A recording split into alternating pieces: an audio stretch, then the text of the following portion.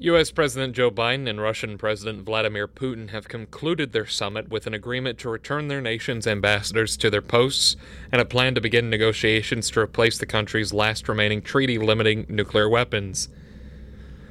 But the two leaders offered starkly different views today over rising concerns about cybersecurity and ransomware attacks originating from Russia. Both leaders, who have stirred escalating tension since Biden took office in January, suggested that while an enormous chasm between the two nations remains, that the talks were constructive. A new report finds that Latinos have left the workforce at rates higher than any other demographic, and also have had some of the highest unemployment rates throughout the pandemic. That could spell trouble not just for post-pandemic economic recovery, but for the long-term stability of the country as baby boomers continue to retire. Before the pandemic, Latinos were projected to join the U.S. workforce in higher numbers than anybody else between 2019 and 2029. Now their economic gains and upward mobility are in jeopardy. Their report is being released today by the UCLA Latino Policy and Politics Initiative, a Latino-focused think tank. It was provided first to the Associated Press. The second question for the Donahue Doherty ticket is, what do you believe your strengths and weaknesses are as a team? You want to lead it off for me? Go for it. Okay. I just want to commend everyone else around me. Their strength is that they have the ability to put up with me because I'm a little annoying at times. I get it. But it's because we're all passionate about it. And I think that that's probably the biggest strength, that we are passionate about everything that we're saying.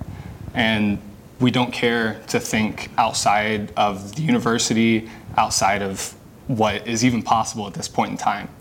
That doesn't matter because we're trying to think of creative solutions. So that's what I would say one of our strengths is. Yeah, I'd say another one of our strengths is that we are both so driven. Both of us are so invested in the university, in everything that we do, like on campus, as well as all of those around us. I'd say we were both very empathetic people.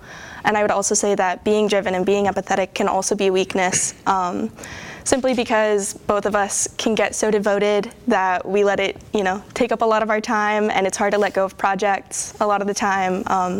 We would like to see things through, see it to the end, as opposed to letting other people, step up. It's really difficult, and especially with this big of a platform. It's really hard to not want to be a part of all of the action. But something that I've learned over this, and this would be one of my weaknesses, is that I definitely have to learn that I can delegate things, and I just need to put a lot more trust, and I have, into other people. So. Yeah, and I think this platform is also helping to, not only get us out there, but also to communicate with the university so that we can meet all of the extremely talented and capable individuals that the university has to offer. So. Yeah. The second question for the Parks Griffiths ticket is also, what do you believe your strengths and weaknesses are as a team? Yeah, I think Isabella and I can offer a lot if elected. We are both very personable and approachable. We love talking to different people on campus and meeting new people. We're also very hardworking, and we have dedicated a lot of time to this behind the scenes. We also work together really well as a team. We complement each other personality-wise, and I think we really make up for each other's weaknesses. Building off of that, I think that really shows how well we work together, because before this we really only knew each other through student government, and through this project and through working on our campaign, we've gotten to know each other very well and the intricacies of Marshall University very well and the student organizations on campus. I would say our weaknesses are really in how dedicated and devoted we are to caring too much and trying to speak to everyone. There are over 300 clubs on Marshall's campus, and we've done our best to reach out and speak to as many as possible, but that's one of our goals for if we were elected in the upcoming year. We would like to meet with as many as would have us come speak. And being biased in student government, we both have done student government since we were freshmen, and there are a lot of things that we have grown to just know as normal, and we really want to hear the outside perspective on what we can improve on, because there's always room for improvement, and what we think could be good could always be better, and just working on ourselves. The sound of online classes is one that students across the country have gotten used to over the last year. With the COVID vaccine rollout currently ongoing, students are hoping to zoom back to face-to-face instruction for the fall semester. Marshall University says they are hopeful to get the vaccine to students as soon as possible, and some students say they would get it right away. Oh no, I would take it in a heartbeat. And as a student, I feel like if Marshall too were to get the vaccine, I would want to get it, so I wouldn't endanger other people's and I could stay healthy myself. Other students say they are still a little apprehensive. I turned it down once already. People that I saw take it because I'm in clinicals, and after their second shot, a good quantity of them got really sick, and I just really don't have the time to do that with school right now. Marshall University remains hopeful that they will be able to return to normal face-to-face instruction in the fall. For News Center 88, I'm Alex Jackson. From the News Center 88 Weather Center, here's the WMUL forecast. Good Monday afternoon. I am student meteorologist Bradley Wells with your afternoon weather update. This afternoon, with the morning rains pushing off, expect mostly cloudy skies, but windy with gusts as high as 25 miles an hour, high at 45. This evening, mostly cloudy skies continue and breezy, low of 32. Tomorrow, Tuesday, we'll see mostly sunny skies, but another windy day with gusts around 20 miles an hour, warmer with a high of 51. That is your local forecast on the cutting edge. In 2019, of the 260 traffic fatalities, 31 were pedestrians killed by motorists. This makes being a pedestrian fatally hit by car the fourth highest killer among vehicular deaths. 3 weeks spanning through October and November were particularly challenging for Marshall University. On October 18th, Dr. Ken O'Connor, a professor of chemistry, was hit by a car crossing the road at the intersection of Hal Greer Boulevard and 3rd Avenue. He was sent to the hospital, and at the time of this report, he is still taking time off for recovery. On November 4th, Mary Bex Cox was crossing the road at the intersection of 18th Street and 3rd Avenue in front of the Cam Henderson Center, and tragically lost her life on the scene. She was a 22-year-old student studying finance and graduating in the spring of 2020. I spoke with Dr. Nichols, a research professor of civil engineering at Marshall University, about the crosswalks on 3rd Avenue and the culture of safety or lack thereof surrounding both drivers and pedestrians alike. It seems to be fairly common knowledge among people who have to cross those roads that they've either observed or know of somebody who has had a near miss, or in the events of last week, somebody who's actually gotten hit. So students were greatly affected by the news of Mary Beth's death, as well as the fact that 2 people had been hit so closely in time and location. I spoke with Emma Rao to get their thoughts. It's definitely scary. Since the accident, I have been extremely cautious crossing the street. Students on campus have expressed to President Gilbert and President-elect Brad Smith that they feel it is dangerous to cross both 3rd and 5th Avenues, and have asked for measures to be taken to enhance safety precautions. Like literally a coat of paint could make a difference. How big of one, I don't know, but at least it's something. Brad Smith said in a statement regarding the matter, quote, "I am personally committed and open to all ideas to make change happen. I'm encouraged that dialogue about this critical issue has already started among the various entities involved. That is a very positive sign," unquote. For News Center 88, I'm Rebecca Law. It's a story of loss, generational trauma, rebirth, and strength.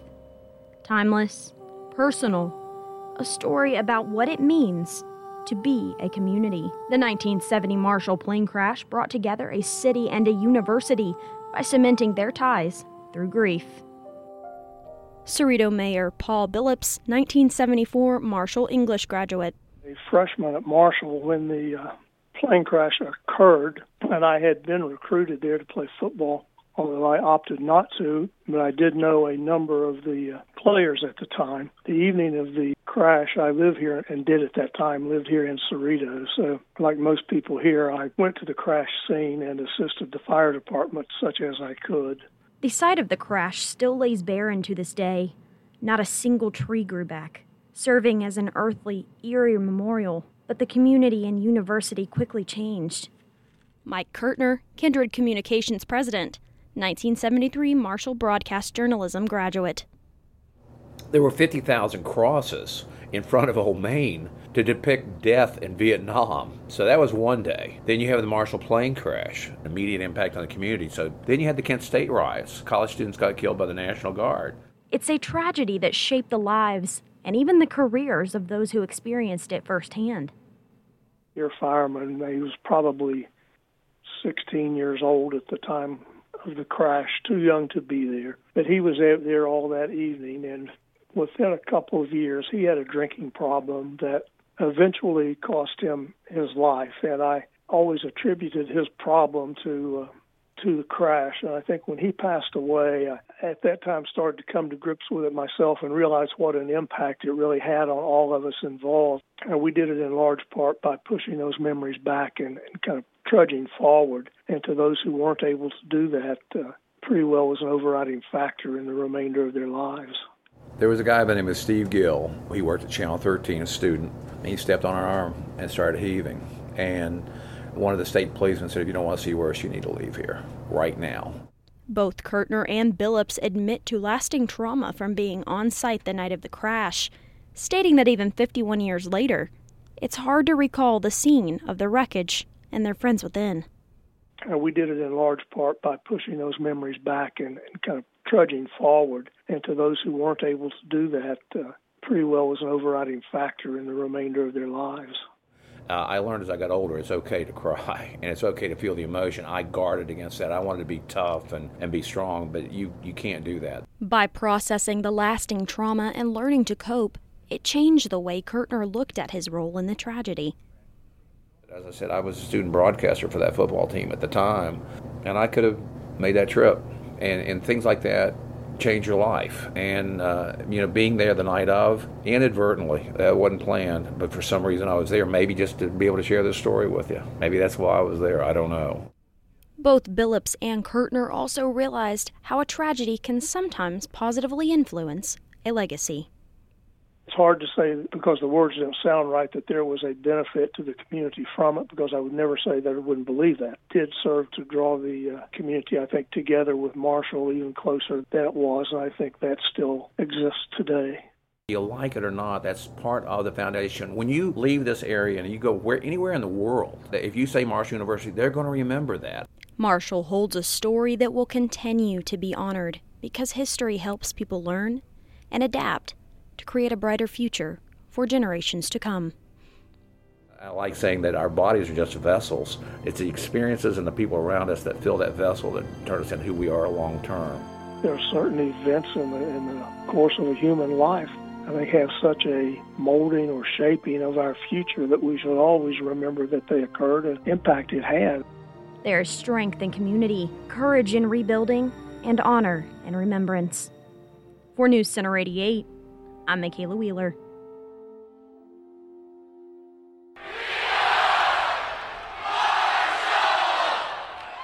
Welcome back to the 51st Annual Fountain Ceremony at Marshall University. We are joined now by President-elect Brad Smith. Thank you for joining us. Thank you for having me. Now, you were just a child at the time, living in Canova when the crash happened. Can you describe how that impacted your life? Yes, I was 6 years old with my two brothers watching television when it scrolled across the bottom of the screen that a plane had crashed in our hometown in Canova. I ran to the back window, my bedroom. I looked out and I saw the sky glowing red. We had a CB scanner, a police scanner, and it said that a plane had crashed, and I knew my cousins were volunteer firemen, so we were trying to figure out what was going on. What I saw happen was a community basically come together, rise from those ashes, and it became one of my favorite quotes. We're all born angels with one wing. The way we fly is by holding on to one another. Wow. Now, I know it's a little far in the future, but is there anything that you're doing to prepare yourself as the president for your for the next ceremony? You will be the president of Marshall. How are you preparing? How do you feel? Well, first of all, I'm privileged to have the opportunity to serve as Marshall's 38th president. I'm following a wonderful president, President Gilbert. He's a dear friend of mine. He's been a magnificent president. And I can tell you the first thing I'm doing is I'm seeking to understand before seeking to be understood. Whereas my mom would say I have 2 ears and 1 mouth, and I should use them in that proportion. So even though I'm from here, I'm a son of Marshall, I grew up here, there's been a lot that's occurred since I've been gone. And I want to listen and understand and learn, and then make sure that we collectively take action in the areas we think are best for all of us. Sure. Well, it's obviously already, you have a very large Marshall story, so it's not that you're starting out now as you come in to be our next president, but it will be a different chapter for you. How different do you think that will be as you take on that new opportunity? You know, I think it's going to be the pinnacle of my life. I think it couldn't have been something that I could have ever dreamt would happen, but now that it's happened, I can't imagine it. And Mark Twain once said the two most important days in your life are the day you're born and the day you discover why. Marshall is my why. I want to backtrack a little bit here. You said that your cousins were volunteer firefighters. Were they on site the night of the crash? They were. In fact, the volunteer firefighter chief, Eddie Markham, was here a little earlier, and they were with him, and they never wanted to speak about it. They were always very serene.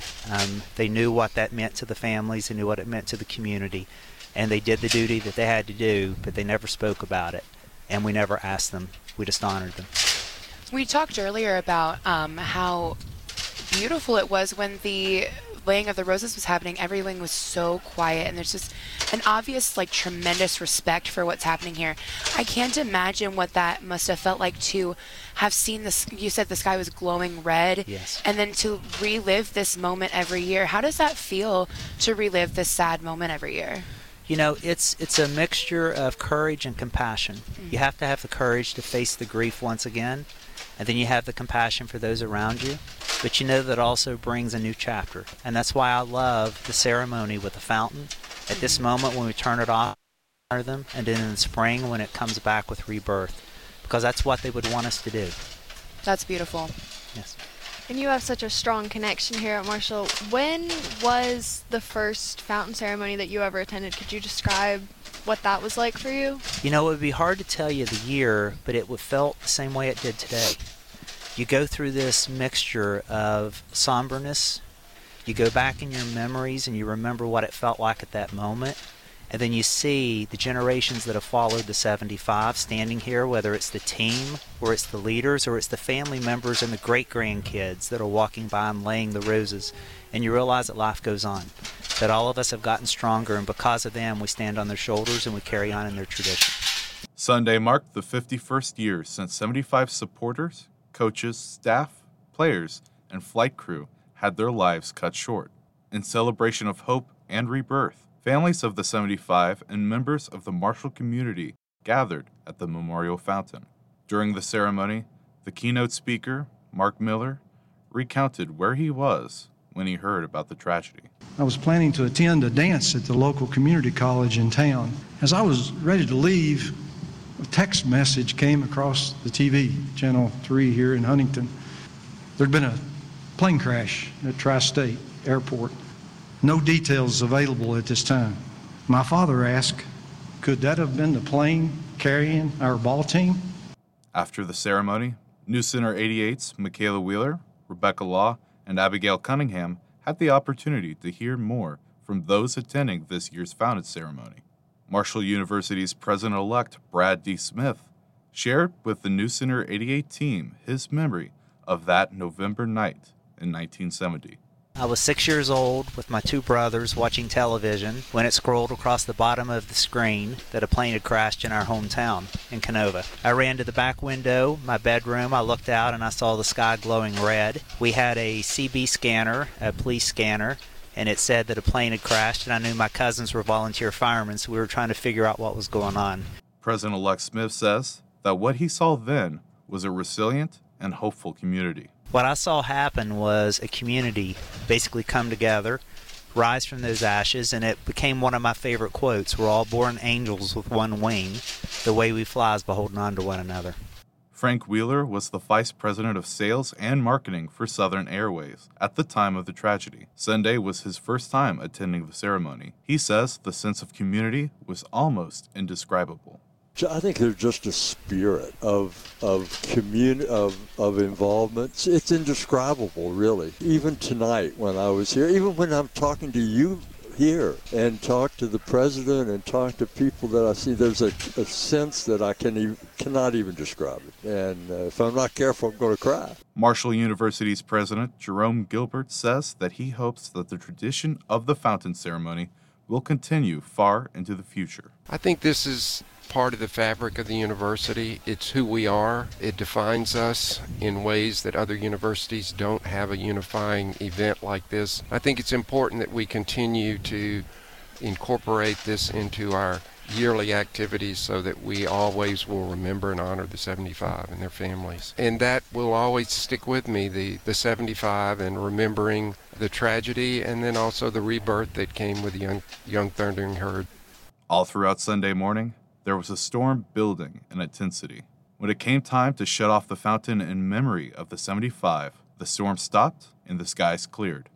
For News Center 88, I'm David Atkins. For years, the southeast corner of 3rd Avenue and 8th Street sat vacant. But before it fell into lifelessness, it was a landmark corner. Constructed in 1884, the building housed a drugstore on the first floor and the Davis Opera House on the second floor, according to Huntington historian James Casto in his Herald Dispatch series Lost Huntington. But like most of the buildings downtown, it fell into disuse until it was purchased by Capital Venture Corp. That whole block was owned by one family, and they allowed us to do options on the properties, close on whichever ones we want within a certain time frame. Once the properties were purchased, Weiler says that he and Nelson already knew what they wanted for that property. They wanted to bring the market trends seen in other cities to Huntington. One thing that we think is of great value to the investor, that is travel a lot. Find out what trends are very popular in large markets and small markets. So whenever we would travel, we'd go to a retail or residential place that seemed like if it was there were a lot of people out there, all of a sudden all the cars were parked there. This has got to be something that's very popular. So we'd take pictures, we'd study a lot, we'd talk a lot about different things. And this market concept at 809, the market 809, 3rd Avenue in Huntington, is something we put together based on seeing those places in larger markets. We did a smaller version of that here. And fortunately, I have to thank the people of Huntington and the region. They've really been responding well. Welcome back to News Center 88, voted Best News Program by the National Broadcasting Society. I'm Rebecca Law. And I'm Abigail Cunningham. The Pentagon says China is expanding its nuclear force much faster than U.S. officials predicted just a year ago. In a report to Congress, the Pentagon says this highlights a broad and accelerating expansion of military power designed to enable Beijing to match or surpass American global influence and power by mid-century. The report says the number of Chinese nuclear warheads could increase to 700 within 6 years and may top 1,000 by 2030. The report did not say how many weapons China has today. A year ago, the Pentagon said the figure was, quote, in the low 200s, unquote. The World Health Organization has granted an emergency use license to a coronavirus vaccine developed in India. In a statement today, the UN Health Agency said it had authorized Covaxin, made by India's Bharat Biotech. The decision makes Covaxin the 8th COVID-19 vaccine to receive WHO's green light. The license also offers reassurance for a shot that India's regulators authorized long before advanced safety and efficacy testing was completed. Covaxin was developed by Bharat Biotech in partnership with the Indian Council of Medical Research. WHO said the vaccine was found to be about 78% effective in preventing severe COVID-19 and was, quote, extremely suitable, unquote, for poor countries due to its much easier storage requirements. The attorney for a renowned New Orleans trumpet player says nothing would be gained by sending him to jail in a $1 million charity fraud case. Claude Kelly made the argument in federal court today on behalf of Irvin Mayfield. Irvin and his musical partner, pianist Ronald Markin, were awaiting sentencing this afternoon. Each could get 5 years in prison for steering more than $1.3 million from the New Orleans Public Library Foundation to themselves. Kelly says Mayfield took full responsibility for his wrongdoing and pointed to numerous community improvement efforts by the musician, said Mayfield has, quote, an incredible capacity to make it right, unquote. President Joe Biden recognized migration flows would spike if he scrapped his predecessor's hardline border policies without a new asylum system in place. He was prepared for traffic to return to highs of 2019, but arrivals exceeded expectations almost immediately. Some issues could not have been predicted, and major structural problems predate him. But a review of the past year by the Associated Press shows Biden, surrounded by many immigration advocates, was unprepared for the challenge, which included record arrivals in the Rio Grande Valley and a camp of about 15,000, mostly Haitian refugees, in a small Texas border town. Republican Winsome Sears will become the first female lieutenant governor and the first woman of color to hold statewide office in Virginia. Sears defeated Democrat Hala Ayala in yesterday's election. Sears rocketed out of political obscurity to win the GOP nomination on the strength of a campaign photo in which she posed holding a military rifle. A former Marine, she also highlighted her background as a Jamaican immigrant campaigning against illegal immigration. Sears had a brief stint in electoral politics nearly 20 years ago as a one-term delegate in the General Assembly representing parts of Hampton Roads. Ayala also would have become the first female lieutenant governor and woman of color to hold statewide office if she had won.